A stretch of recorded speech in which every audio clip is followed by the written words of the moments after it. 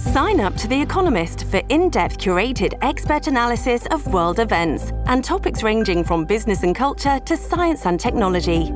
You'll get the weekly digital edition, online-only articles, curated newsletters on politics, the markets, science, culture and China, and full access to The Economist Podcast Plus.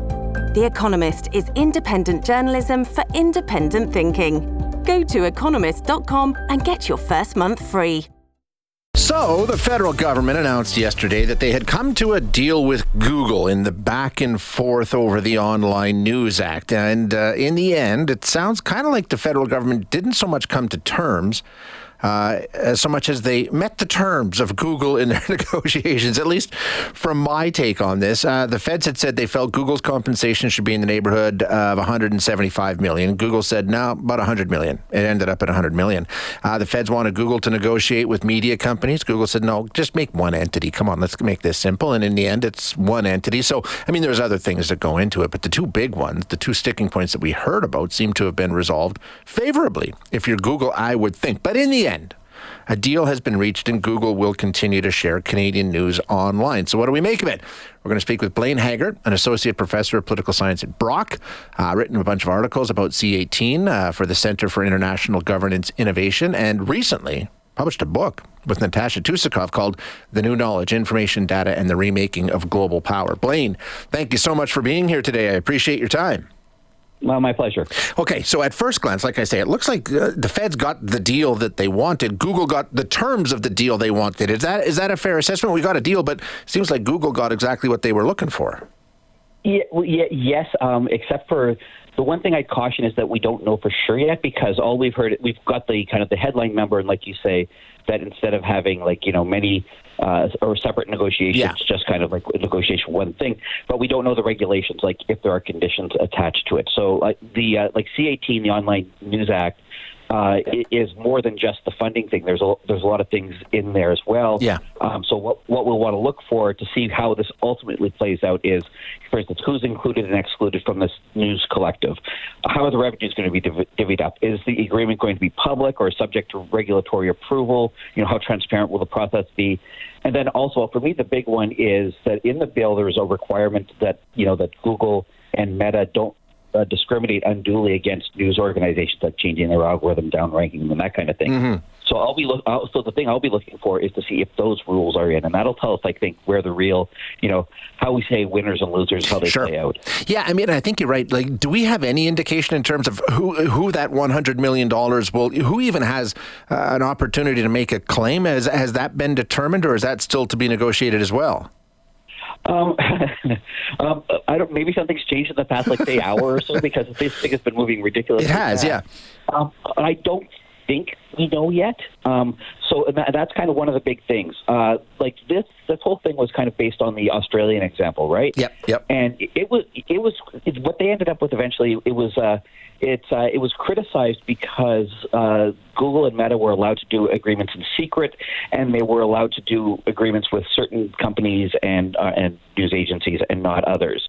And so Canada, its legislation, the reason it was set up like the way you're talking about, like multiple entities and all that stuff, was to try to make sure that the money gets to as many news organizations as possible. So what I'll be looking for to see is if that kind of intent survives this final negotiation, because I think that would be a good thing to have more money going to more companies, right? Well, I think so, and I think when you take a look at $100 million is not. I think I read somewhere yesterday that the Toronto Star lost $50 million last year. So it's not gonna be the cure all by any stretch of the imagination, but it's definitely going to help, and I think it's really going to help the smaller entities. People, Google maybe not quite so much, but Meta specifically, they really rely on the shares, and they really rely on the internet to sort of spread their content for them. So this will be positive for them, even if it's not a financial windfall. At least their content will be getting back in front of potential readers and subscribers. Yeah, I think it's two things. First of all, it's not nothing. I mean, I think anybody would be either bananas or ultra filthy rich to kind of poo-poo $100 million. Yeah, exactly.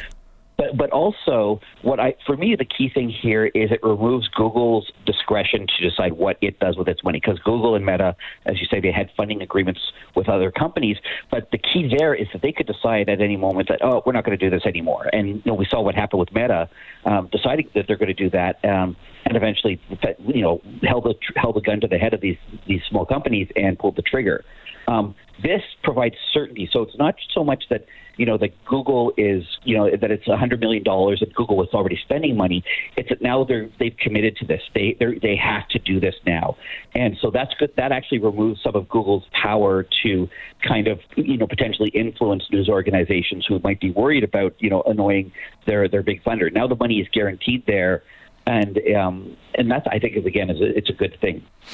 Ooh, does it change the discussion at all with Meta? It doesn't seem to, at least not at this point. Of course, that's Facebook, where a lot of news does get shared. And they have, at this point, have said, we're a different model. It's a different process. We don't think we should be under the same terms of agreement as Google, because it's entirely different. Do you think this changes that conversation at all?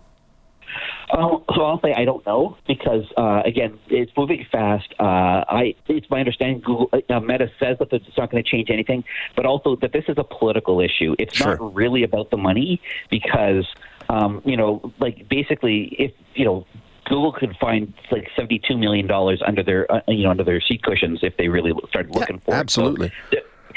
So, and it's the same thing with Meta. It's not really about the money. It's that they don't want to be told what to do and how to do it.